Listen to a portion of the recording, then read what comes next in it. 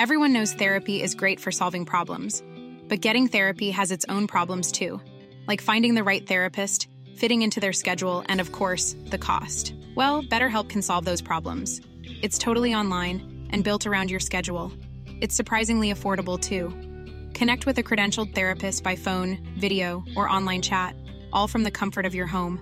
Visit BetterHelp.com to learn more and save 10% on your first month. That's BetterHelp, H-E-L-P.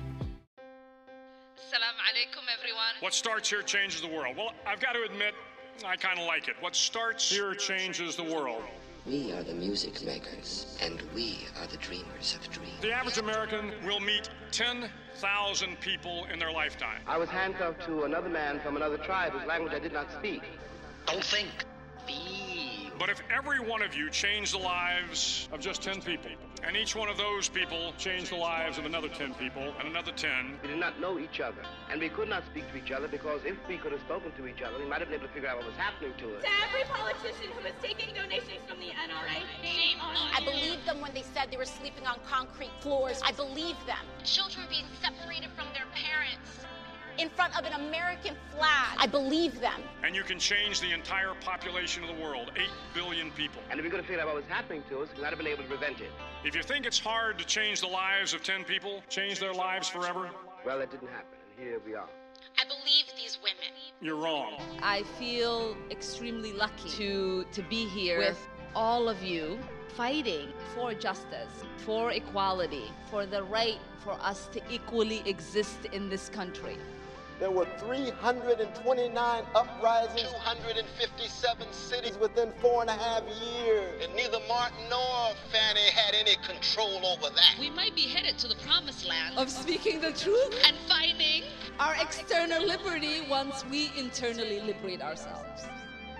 But their children were saved, and their children's children. Generations were saved by one decision, one person. But changing the world can happen anywhere, and anyone can do it.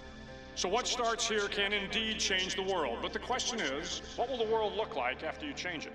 Welcome to Public Access America. Make a stand. I know I did. Thank you very much. And may God bless us. And may God bless us. There we go. And that's all we got to do. You know what I mean? How cool is that? But yeah, okay. So I've been seeing a lot of misinformation. I think, here's what I think. Like, I think we need bulldozers to clean out all the bullshit in America. Like like there was just this badass party. Here's how I pictured it. There was this badass party at somebody's house, and some of the people, they took this weird drug Trump, and the others, they took this weird other drug, and the others, and now there's this big party, this big mess that all of us have to clean up in the middle. And so imagine everybody bulldozing all this shit into the street so the garbage man can take it, right? I think we need to clear out the information field, like in America. Just get everybody to push all the bullshit out of their minds and into the streets so we can clean it up. But there's a lot of misinformation, and we're all divided in this information. We're all using it, but it's like two little echo chambers separate from each other, sharing the information and kind of spitting it at each other once in a while. But how do we get that information to be accurate so we actually go back to having the important discussions about people instead of calling them pedophiles because you saw a link once, or without calling them Russian because, you know, they shared the Russian link that you know is a link, but they don't seem to. You know what I mean? Yeah, let's start with, you know, how did we get how do we start? How did this party happen? Let's, you know, because as much as I want to say it was like, you know, you pile into a car with a bunch of friends and they're like, dude, there's this rager going on. You know, that rager had to start with a couple of people, or so you think. So let's take two tracks here, because, you know, we could really try and boil it down as much as we can, or, you know, or we can get as granular as we could. And I don't know that that's necessarily going to do anybody any good, but let's just kind of start with the two main tracks. You know, let's start with traditional media. So traditional media, what your great grandfather and your grandfather grew up with, and to some extent your parents. You know, the news was broadcast 3 times a day. You had the morning news, the evening news, and the nightly news. And really, during those 3 time periods, you had a bunch of research happening. You had a bunch of interviews happening. You had a bunch of independent investigative journalists going out and trying to get as much information as they could. Right. Which is, wait, by the way, which is how the Bible was created. But anyway, go on. Oh yeah.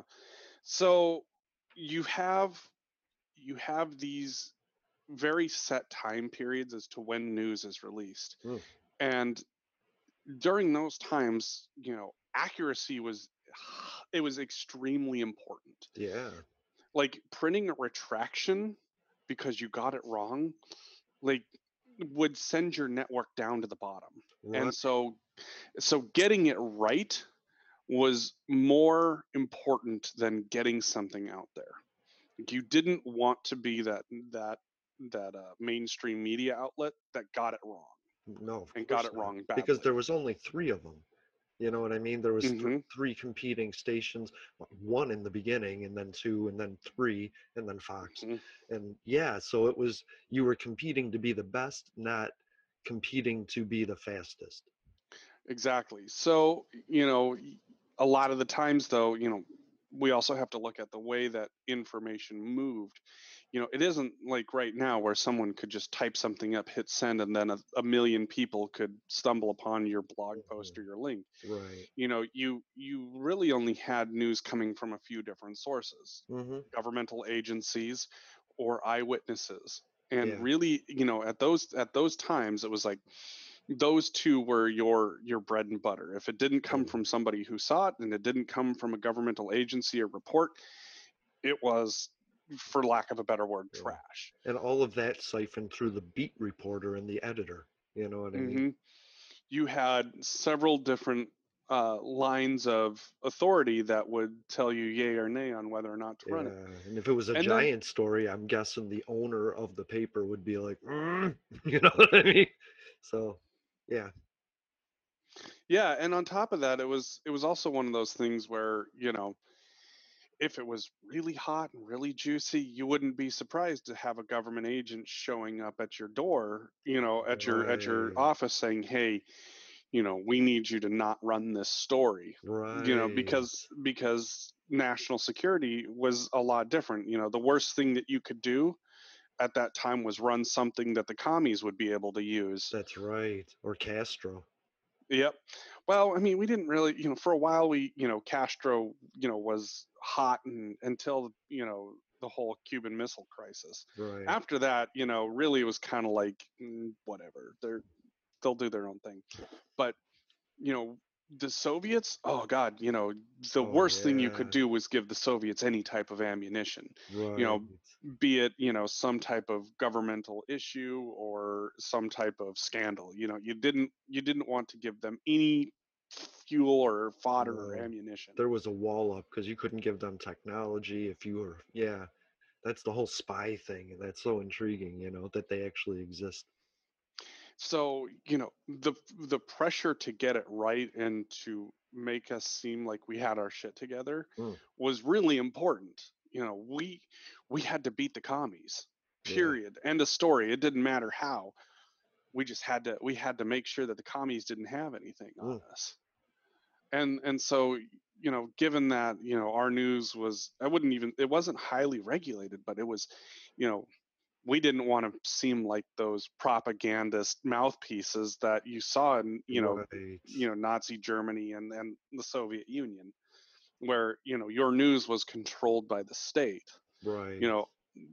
Our idea is that, no, we're independent. We can get it right. And we don't need government minders to do that. Right. And I want to say really quickly, because it's important to the later conversation, the Soviet way of informing is ultra speed with a lot of truth, a lot of stuff being thrown at you, and it's a little bit of misdirection in a lot of truth really fast to overwhelm people, to cause them to give up. That is what they do. That's what they've been doing. So anyway.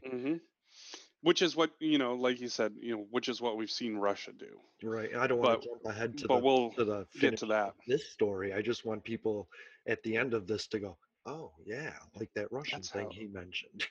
Yeah, exactly.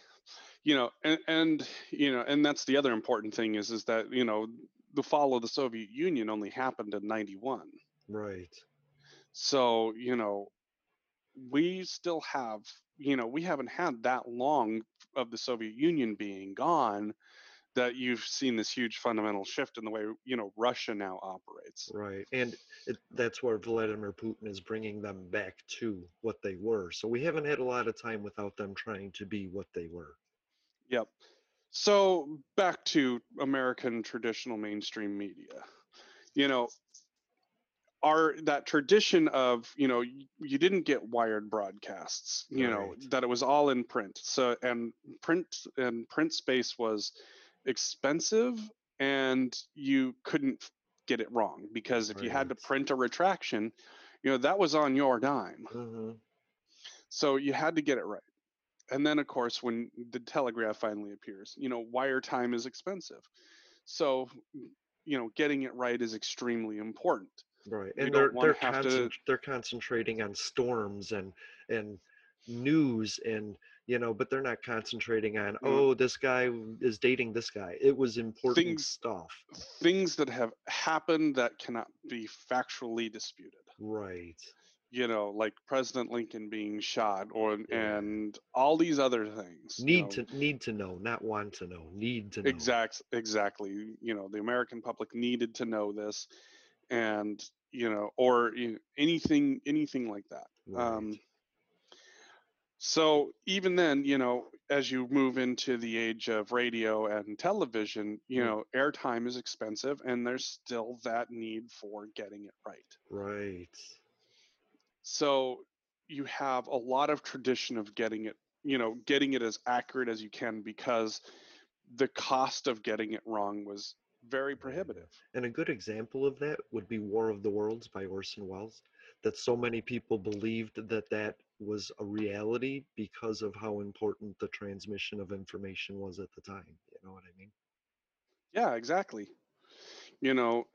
And that's kind of Orson Welles in a way is kind of where we start to get into fake news. I can guarantee you that you've got all these other little kitschy goofy newspaper thingies that they used to have. They used to have the detective novels in the 20s and all that stuff. Right. They had the fantasy books, but it wasn't it wasn't factual. There's parts of this that are true. It was what it was. But Orson Welles' War of the Worlds broadcast is where you really see the first what happens when you broadcast misinformation. Right. Granted, it was supposed to be just a fun broadcast that was meant to entertain. Mm-hmm. But that's where you start to see this blurring of the lines of what is real and what isn't. Yeah. And the panic that caused is what leads us to where we can be at times, where we're talking about hey, the things that are in this are not real. You have to remember that this is hilarious, or this is entertainment. This is not actually news. Dramatizations and it's like light food. It's the same different crap. Because it actually caused a countrywide panic. Mm-hmm. You saw what happened with the power of the spoken word. Right. And unfortunately, the lack of knowledge or information that this isn't real. Right. So really, like, that's our foray into fake news, but it was by accident. Oh. Now, when it comes to the mainstream media, this is where you start to see, the potential for what you could do, which is why, when you would have broadcasts around the world, like, for example, You know, you think of World War II, and you know how the Japanese would broadcast to the Americans fighting, you know, Tokyo Right. Rose, for example. Right. You know, like your governments are lying to you, The and this, that, and the constant, other. just You know, constant in the fields in Vietnam. They would put loudspeakers up and just transmit that to American camps. Yeah. yep. And so fake news was more of a military weapon at that point. You know, you saw the Soviets do it to the Nazis, and the Nazis do it to the Soviets, and the Nazis Right. do it to us, Yep. and then eventually the Soviets do it to us. China does it to Hong Kong right now. Yeah, and China does it to us as well. You know, Yeah. the glory of fake news being a militarized weapon. The whole point of it was to get you know, to affect the morale of your soldiers, and ultimately make it harder for your enemy to fight you. Right. Now, Cause a hesitation. now that hasn't necessarily been as successful as some people would like, you know, in the military, simply because you know, it's not like you're seeing mass amounts of people walk across the border. I mean, even in North Korea, for example, where you had, you know, there are three kind of more famous cases of people crossing the DMZ and defecting to North Korea. There's I forget what the name of the guy is. Why would you defect to North Korea? That's freaking crazy to me. Well, you know, It's the darkest spot on the earth. You can literally see North Korea because of its blackness, you know? I mean now, but in 1951, that wasn't the case. North Korea was actually more advanced than South Korea was at that time. Okay. So North Korea seemed like more of a beacon of potential than where they were stationed in South Korea. Right. And this guy, you know, basically he was low educated, grew up pretty much in, you know, the worst of the worst in terms of home life, family life, you know, any possessions, anything, education. And really he thought his only hope was to go into the military. Well, it turns out that, you know, when you're in the military and you're a private, everybody's bossing you around. Right. You're listening to Public Access America. You can find Public Access America on Spotify, Apple Podcasts, SoundCloud, and you should check out our YouTube page because it has some clips of some great conversations just like this. So with propaganda news and that desire to try and affect your enemy, you see very small successes. So the question really becomes, how do you get success on a larger level?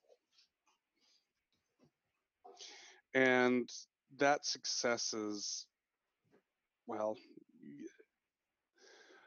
some people said it was, you know, if you tell a big enough lie loud enough, people will believe you. The Big Lie, which is a video on YouTube at Public Access America, by the way. And you see a few people who are absolutely artists of the Big Lie. Hitler was one of the best artists of the Big Lie. Yep. But you know, where you see that difference is that, you know, what Hitler claimed and what he was able to do almost backed up his claim. So, for example, where he claimed that, you know, the Jews were the ones that were stifling the German economy, that they were traitors, this, that, and the other, and that, you know, through his leadership, you know, the German people would become, you know, these Übermensch and all of this other fun stuff. Well, when he made their economy a military economy, and Germany's economy turned around really fast, it started to lend credence to what he was saying. Right. Everybody's working, everybody has money, everybody's happy, everybody's doing their own thing, what they're told to do. It's pretty great. Yeah, and they think that this is absolutely awesome, and unfortunately that big lie, right? You know, it's the reason why you're doing well is not because, you know, the Jews are putting you down. It's because you're artificially stimulating your economy through a war effort. That's right. You know, and but you don't think if you have a job just making bullets, you don't think about the war. Like people in Germany aren't thinking, holy shit about the atrocities outside of Germany. They're just making bullets and drinking beer and eating food. You know what I mean? Well, and that's where people don't tend to buck the status quo. If I'm doing well for myself and I don't have to worry about where my next meal is coming from, Right. why am I going to question why I'm making 1,000,000 bullets a day? Right. Or, making 1,000 pounds of Zyklon B. Right. And I see that the military, it's a new kind of uniform, but they're just picking up people and I don't know. I think people get this idea that like Germany as a nation was like, we are going to do this and then went to do it. But that's not exactly how it unfolded, you know? Like when you look back at history, you see it in book form and it's concluded, but that's not actually it took years, like from World War I it started to build this, you know what I mean? Yeah, and I mean Hitler was in and out of prison, in and out of jail during, Yeah.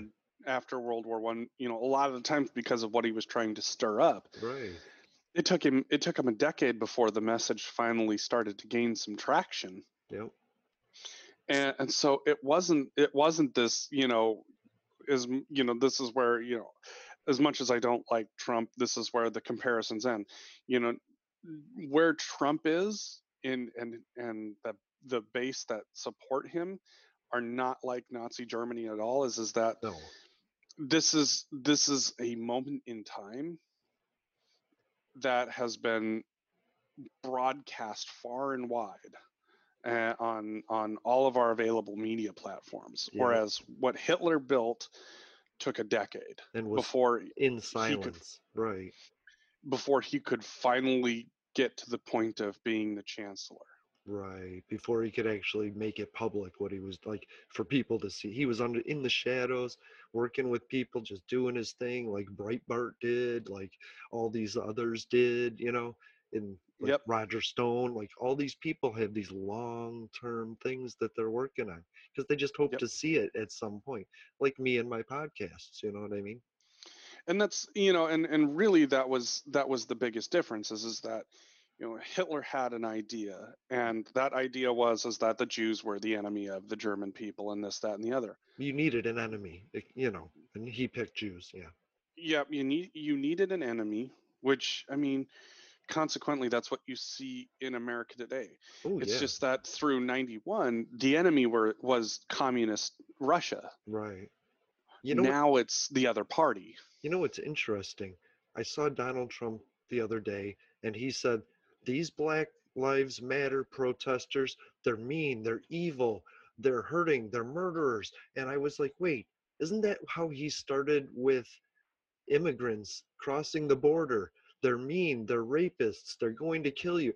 And I was like, he just took the Black Lives Matter people, it took out the word immigrant and put in the word Black Lives. You know what I mean? And it's the same playbook. It's so obvious to me. But anyway. Yeah, no. And really, like that's the difference between, like, where Hitler was incredibly smart about what he did, and as incredibly evil as he was about it. Right.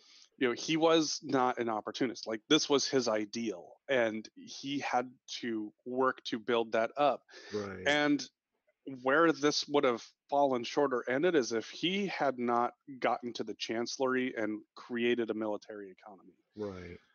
Because had he not done that, had people, ignored him, and that not play out, Germany's economy was slowly moving forward. But I mean, the sanctions because of the Treaty of Versailles were really hard. Yeah. And by being able to subvert those, build the military back up, get people back to work, right, it gave his argument credence. And people trying to just outright dismiss his argument rather than actually talking about it and saying, look at how crazy this is. Right. By stifling free speech, it actually led to his message being more prominent. Right, because it was on the news as the one news that you were hearing. Well, it wasn't even just that. It was that it by allowing by not talking about how he was wrong, and not allowing and not really just having an open discussion about it. Right. It really only gave you two viewpoints of, we're just going to ignore what he's doing and just kind of do our own thing. Right. And him. Right. And people started attaching themselves to him. Right. And so then when the press finally does start attacking, him, it's too little, too late, and thus you get, the German Lügenspresse, which literally translates to the lying press. Which, where have we heard that before? Right, and that's the fire hose theory, where the leader, he spits so much information at you that you've already heard it by the time anybody's questioning it. So you think you have the answer because you heard it there first. Yep. And we'll get into the tactics a little bit of it here a little bit later. But now, so you kind of see how, fake media, fake news, propaganda, all kind of comes in through this, what we would consider more of a mainstream side of things. With an agenda, with a specific military sort of propaganda agenda. Yeah. Now let's kind of shift more towards the last 30 years. Well, I'd say like the 60s is when the military was turned more on its citizens at that point, until after the war, the baby boomers, and then there was a bunch of stuff about Vietnam in the 60s, and that's when I think we started turning that, what we were talking about, on its own citizens. So yeah, I mean, a bit, but so now that we understand like the mechanism of the traditional media and how it works through either in the U.S. where you have individual corporations, or in these more authoritarian regimes you have your state press. Yeah, right. Now, where you start to see a major shift, and I think we'd kind of talked about this before, is the advent of 24-hour news. Right, CNN, ESPN, CNN. So with 24-hour news, instead of those 3 time slots that you have to get your news out and get it right, now you have 24 hours of it. And CNN hadn't really figured out its place yet. But in 1990, 1991, when you have the Gulf War, CNN takes off because we now have this round-the-clock coverage of this major geopolitical event. Yep. So once again, the whole issue of is where are we? How did we lend whatever this is its credence? Right. And where CNN gets its credence is because of its coverage of the Gulf War. We were hungry for information about how badly we were kicking Saddam Hussein's ass. We saw the rockets. We saw all of that. It was like a late night party, Yeah. I want to say I was like 5-6 years old, and I remember watching the news and watching, seeing the little map, the map graphics, and seeing infrared explosions and shit. Yeah, watching Tomahawks launch off of ships. And I mean, as one of my earlier memories, it's like that's hugely important. Yeah, it's pretty badass, right? Absolutely. And then at the end, to see him topple the statue, it was like this mini series. It was like, we gotta watch this shit. I think the statue toppling was the second Gulf War. Was it? It blends. Yeah. It blends. Yeah, where they hooked the Abrams tank up in Kuwait. Right. Oh yeah. So you see like the credence that CNN got was because they were a 24 hours news network. They didn't have all these other scheduled blocks of things that they were committed to. So they got to just cover the Gulf War. Yeah. And, whether you worked the day shift or the night shift, it didn't matter. You could catch up on what was happening there. And it was a brilliant ploy for CNN. It was absolutely on target. And it was like an echo. It was like bomb, and then an hour later bomb, and an hour later, bomb, and then it was hour later, bomb explodes, bomb explodes, bomb explodes, you know, and it was this repetition of what had just happened and what's going to happen that made you want to watch because you knew and you were going to find out at the same time. It was absolutely brilliant, you know, just what they had managed to do. And other networks saw that and they're like, we can't compete with this as we stand right now. Right. You know, the information era, the internet era, you know, was barely in its infancy. It was not nearly as capable as it is right now, or even, you know, what a 24-hour news network could be. Right. So that's where you start to see this fundamental shift of, you know, 3 times a day information, you know, a morning paper, to how do we get inside of viewers' homes nonstop, minute by minute. Yeah. CNN had done something that, you know, they'd been doing something that wasn't working until that very moment. Right. But even still, you know, that was an infancy thing. You know, the Gulf War didn't last very long. Right. But it lasted long enough to cement CNN's place and show all of these networks, we need 24-hour news. It got the asses in their seats, but you had to keep them there. Yeah, and unfortunately, one of the things that, you know, they either did or didn't realize, and this is where I'm not, you know, unfortunately, I don't know that there's been any research on, is war sells. Terrible things sell. Terrible things hook eyeballs. And 10 years later, you would see that with September 11th. Yep. And you would watch how much that was covered. How many, God knows how many times I watched those planes hit the buildings. Yep. You Oh, know, can I just say, hey, this is actually the anniversary of 9/11 because that's when this episode's coming out. So, hey, this is awesome. It's great that we are on that moment in time. Yeah. So from there, you know, you have this considerable gap of, you know, CNN broadcasts the Gulf War and everything about it, to all of the, you know, all of your day-to-day events. You know, your biggest selling points as a 24-hour news network, you know, at this point is coverage of the election of Clinton/HW. And that constant coverage is like, okay, so here's another little piece that we could cover constantly. Right.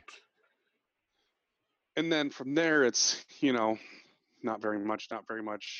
Another election, not very much. But rocket explodes. They start covering the Clintons with this stuff. That's where the drama started coming in, was the Clintons are now our new conversation. But what about Whitewater? But what about his cheating? But what about Paula Jones? But what about, and it's like, it's this buildup of, and it's that echo chamber, Clinton cheating, Clinton Whitewater, and they, and so it was a mini series in that way, and I think that's kind of how we got to the bomb. So between you know, the Clinton scandal and impeachment proceedings and the you know, the challenge, was it Challenger that exploded at this point? That was not Challenger, the space shuttle. It wasn't the one in the 80s. Yeah. Or Atlantis was it Atlantis? I know I had the school teacher on it. And it was George Bush.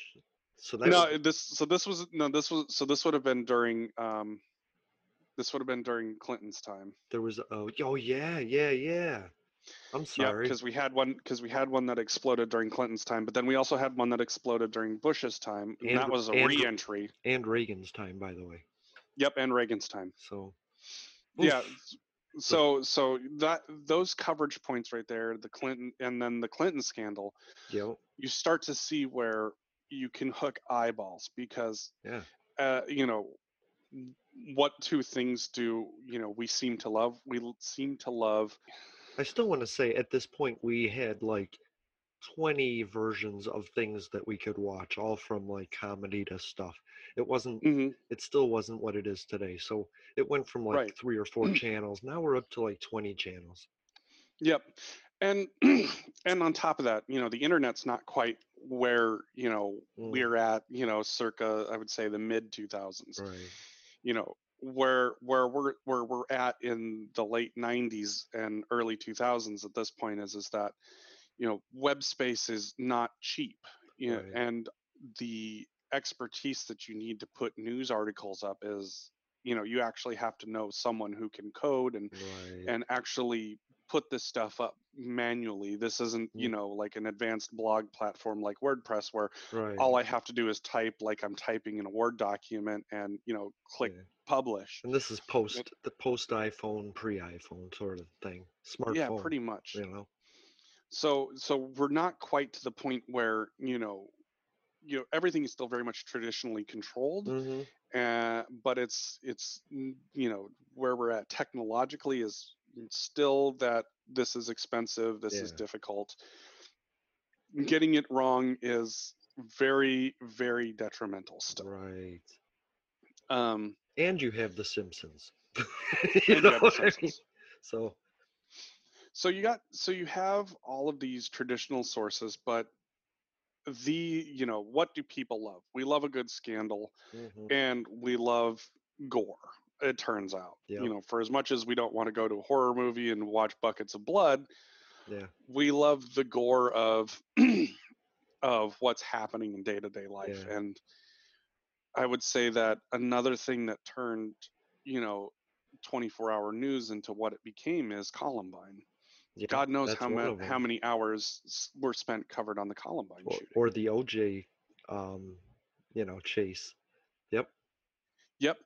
So yeah, the OJ chase, that was another one that was, even though it was a very short period of time, it was still one that was covered very extensively. Yeah. It's the things that hooked us, that made us sit there for 8 hours, like how we sit with video games now. We were sitting there for the OJ stuff and the Columbine stuff and the Sandy Hook stuff. We were there just eating that shit up. We were. Columbine sold a lot of eyeball time. It really did. And unfortunately, I also think it, provided the copy paste formula for other school shooters to come. And kind of created the pundit class to where it was, this is what happened. Let's spend 55 minutes now discussing that with people that weren't there, weren't eyewitnesses, but were experts or had opinions. But they were still expert opinions, but it wasn't people. So, I think that's where this airtime filler came in. As the stories became smaller, we made a bigger deal out of them by filling the time in with opinion. Well, and that's the thing is that, you didn't have experts in school shootings at this point. Exactly. You had people who were experts in firearms. You had people who were, experts in mental health. You had people who were politicians all weighing in on this, right.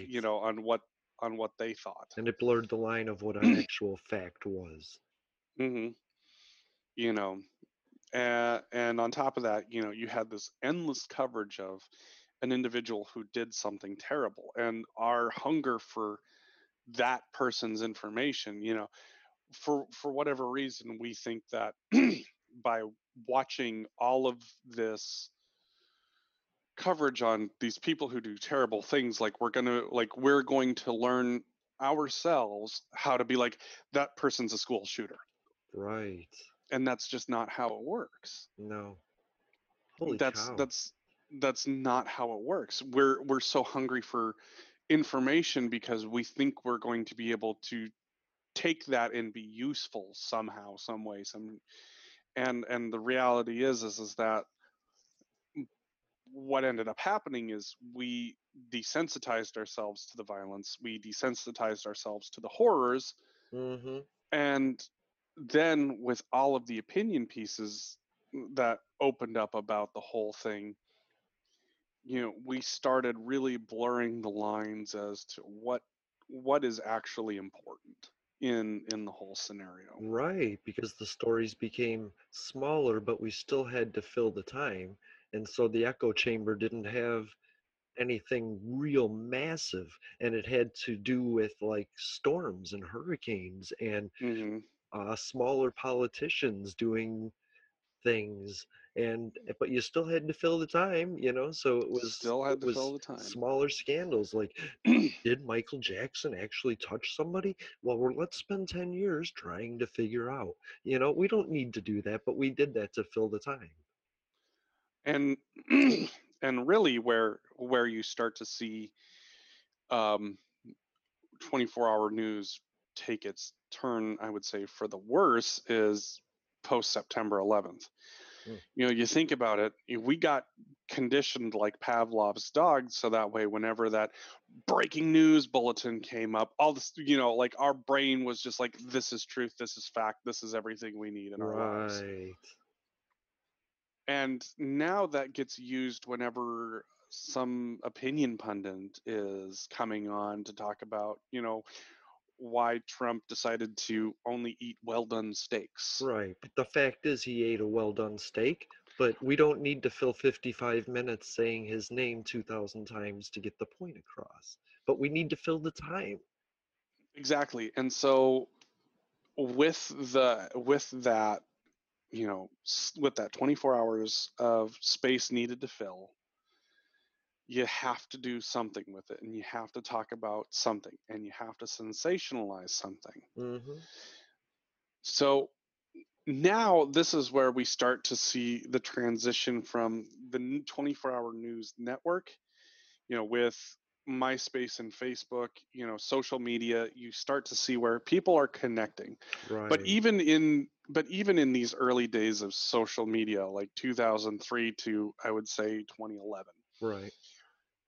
You're really not seeing a whole lot of news articles within these sites. Right. It's because it's still it's chat boards and stuff like that. It's you know? chat boards and pictures of friends and goofy videos and weird and wild status updates. But the serious conversations are in those chat rooms and stuff on, you know, those sites that you have to know about to get to. You know what I mean? It's not like we were all on Facebook going QAnon. It wouldn't have ever been that way. You know what I mean? Well, and really, you know, each of these areas were still pretty well easily separated. You weren't really linking to all these outside sites at this point. At this point, it was, you know, Facebook was its own chamber of, hey, let's just have fun and goof around and post some goofy pictures and some memes and look where I am, look what I'm doing. I did it on Farmville. How cool is that? Yeah. Pictures of our friends that we don't remember taking, neither do they. Right. But that all really starts to change when you start to hit these election cycles, right? Where now you're starting to see news posts about, you know, the different political parties, and my personal favorite, binders full of women. Who doesn't like binders full of women? Right. I mean, as innocuous as that sounds, I remember at the time being like, wow, that has got to be the dumbest thing I've ever heard. And I'm sitting here thinking, man, 2012, those were some very innocent times. Yeah, right. You know, everybody loved the Bill Clinton, you know, walking and going, did someone say binders full of women? That's funny. You know, it was still, you know, funny. You know, social media at this point hadn't become a weaponized tool. Right. You know, its potential hadn't been tapped yet, and really wouldn't be tapped until as you start to move through 2014 into 2015, and we hit that we hit the beginning of the election cycle. Right. So now we're up to the modern of fake news. But I want to interject another, because there's a wider thing, and it's the audience. And so at this time, I want to say that, and I just learned this perspective myself, was that during Obama is when these white nationalists started to coalesce into bigger groups, bigger with an agenda. And because All right, because Trump is going to let them loose. He's going to tap into them later in this conversation. So I just want to let you know that at this time, like, Obama's president, but there's a lot of white people that are just not happy about it, and they're getting together and they're calling themselves militias, and they're shooting guns and eating, drinking beer, having fun.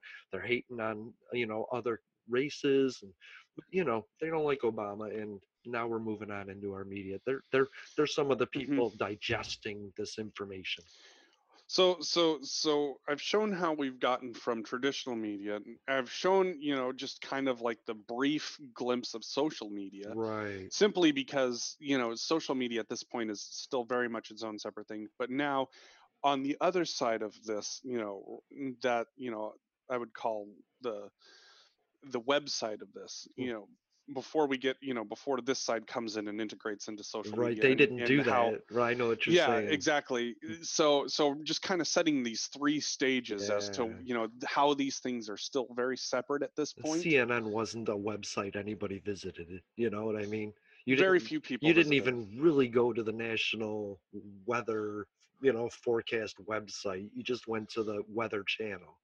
Yeah, exactly. And so now, now let's talk about, the news sites. I would say that, show of hands amongst all the listeners, how many of you read an Onion article and thought it was actually news? I didn't know it, being younger, I didn't know that the Onion was a satire website until someone was like, "Hey, did you know that the Onion's a satire piece?" Because, at that time, the stuff that they posted wasn't completely outlandish. Some of it was just, it was great satire. More like what if. But it also, but at the time you were like, yeah, that sounds like it could happen. Yeah. I didn't learn about the Onion until everybody had already known it was a parody, so I can't say I didn't read it before I knew. And that was, and after you learned, after you got, after you fell into the Onion trap and you got called on it, then it was absolutely hilarious, because you knew that you had been tricked. Right. And from there, then you started reading it as though it was fake and funny and right. So the Onion, the Onion was this site that was news, quote unquote, but this is where I would say we really start to figure out, the advent of fake news. Right. And this how is where how it's funny. Yeah, because at this point, it is technically, misinformation because or disinformation. I can't believe you believe that. Right. It's it's supposed to be, it's supposed to not be real, and it's supposed to be just absolutely out there. Sarcastic and ironic. But that's the glory of it. It was designed to be that way. It was not meant to be taken seriously, but written seriously as though, someone actually had this opinion. Right. It was kind of, in a lot of ways, it was kind of a parody of the sites that were really small, like your far right and your far left, news, news blogs. What if Rush? Because that's really all they were. What if Rush Limbaugh was this? You know what I mean? Yeah. And of course, that was always the funny thing is that, some of it was just so absurd that you're like, okay, there's no way this could be real. Exactly. And some of it was just real enough that you're like, yeah, that sounds like it would happen. Right. But it was all completely sarcastic and, yeah, they had some great articles. Like another angle to a serious issue, but the funny part of it that the news left out. Yeah, something that you saw like Jon Stewart and Stephen Colbert do on Comedy Central. Right. So, you see sites like this as being, really your first of fake news, because they're not trying to be fake news, but a lot of people end up falling for it. And that's why I brought up The Simpsons, because The Simpsons, believe it or not, was a way that I learned about a lot of things. You know what I mean? And they weren't exactly accurate. Oh, no. Yeah, No, but we all know that person who was pretty much Homer Simpson. Right. Or anybody, but they would say things like Family Guy does now, like, oh, I can't believe Cher's dead. Cher's not dead, but they'll just say that randomly in an episode and then move on, and you're like, where did I heard that somewhere. Cher's not dead? You know what I mean? Right. No, and so all of that was just, it was harmless, but it definitely got a lot of people. Right. And so then you start to look more towards the darker corners of the web. You start to see places like the Daily Caller, I think, or the Daily Stormer is like, that's the white supremacist website. Chat rooms get their website. Chat rooms, specialized chat rooms get their website. Right. Like I said, the Daily Stormer, it's an actual neo-Nazi website. And you start to see that, with environmentalists, with white supremacists, with neo-Nazis, with communists, with everybody. You take the good, you take the bad, you take them both, and there you have the internet. Yeah, and you've now reached the point in the internet where it now doesn't take a super specialized knowledge in order to be able to have your own website. There's no editor at the paper saying that's not good, right? And really, you don't need a specialized coder. You might want someone to help you design your website, but outside of that, you're starting to see, it's so easy to just post something and call it news that there's not really any second thoughts, there's not really any fact checking. I mean, even in the advent, in the early days of traditional media on the internet, you don't see sources. We never saw sources in newspaper, we never saw sources That's a good on point. television. That's a good point.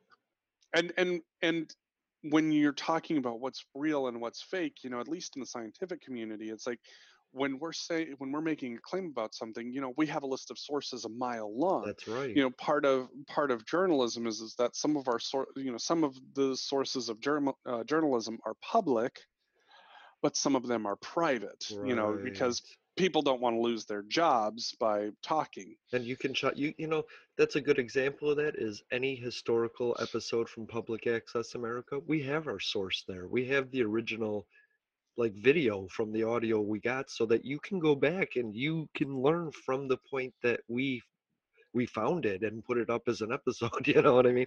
Like the concentration camp episode, you can click on that to the actual Internet Archive episode, so you can see that we didn't edit it or try and distort it in any way. You know what I mean? And so where traditional media, they never listed their sources. You never, it's not like when you finished reading an article, it's like, here's where we got all of our information. That was never a thing. Right. You had to take it as true. That's kind of how we were all raised. That's a good point. So now when you have all of these other websites that are claiming to be the news and making some of these bogus and irrational and absolutely illogical claims, or just putting it out there as an opinion is fact person, they don't even have to be saying they're the news. Actually, they could just be a person that doesn't tell you this is my opinion. And I think that's what confuses us. A lot of the opinions we're taking as fact, and that's not okay. Anyway, but I believe. Yeah, you're on the right track. Yeah.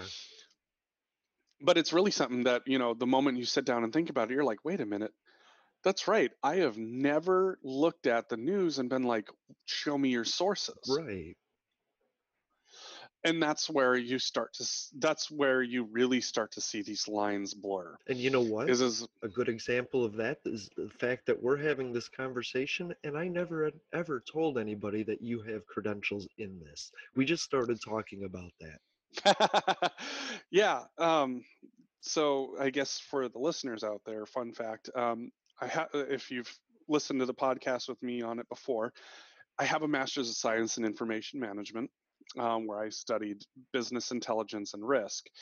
The program that I went to after I graduated actually created a class called Calling Bullshit.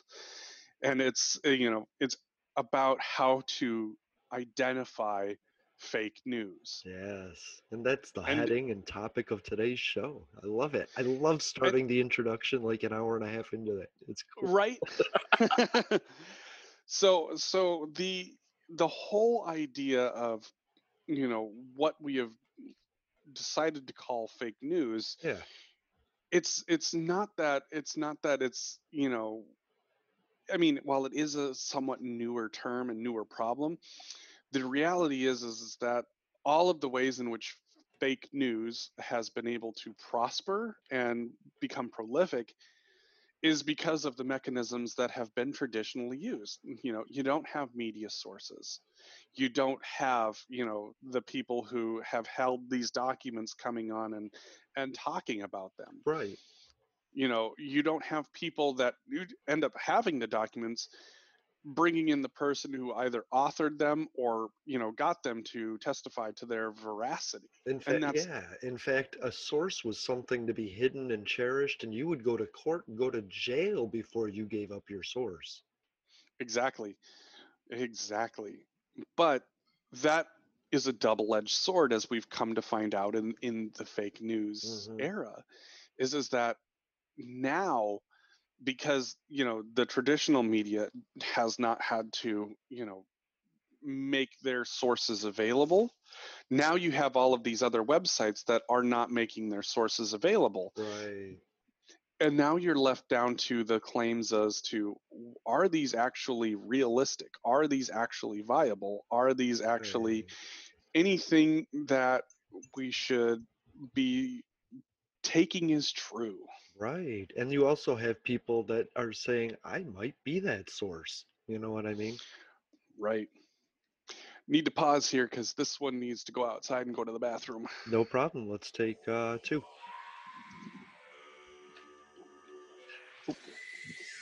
Okay, we're going to take a break. We will be right back right after whatever's going to happen now. To those who would tear the world down, we will defeat you. This is our moment. This is our time. To those who seek peace and security, we support you. Yes, we can. And to all those who have wondered if America's beacon still burns as bright, tonight we prove once more that the true strength of our nation comes not from the might of our arms or the scale of our wealth, but from the enduring power of our ideals, democracy, liberty, opportunity, and unyielding hope. Let me tell you something you already know. The world ain't all sunshine and rainbow. It's a very mean and nasty place, and I don't care how tough you are, it will beat you to your knees and keep you there permanently if you let it. You, me, or nobody is gonna hit as hard as life. Ask not. Yes, we can. What your country can do for you. I have a dream. Ask what you can do for your country. My poor little children. Yes, we can. One day live in a nation where they will not be judged by the color of their skin, but by the content of their character. I don't have to tell you things are bad. Everybody knows things are bad. It's a depression. In this lifetime, you don't have to prove nothing to nobody except yourself. It ain't about how hard you hit. It's about how hard you can get hit and keep moving forward. How much you can take and keep moving forward. That's how winning is done. Welcome to Public Access America. Yes, we can. Now on Instagram and SoundCloud. I wanted to run out of that tunnel for my dad. On Twitter. Apple Podcast, the Stitcher Smart Radio app, Audible, and Spotify. Yes, we can. Public Access America. History in the making. Making history in the making.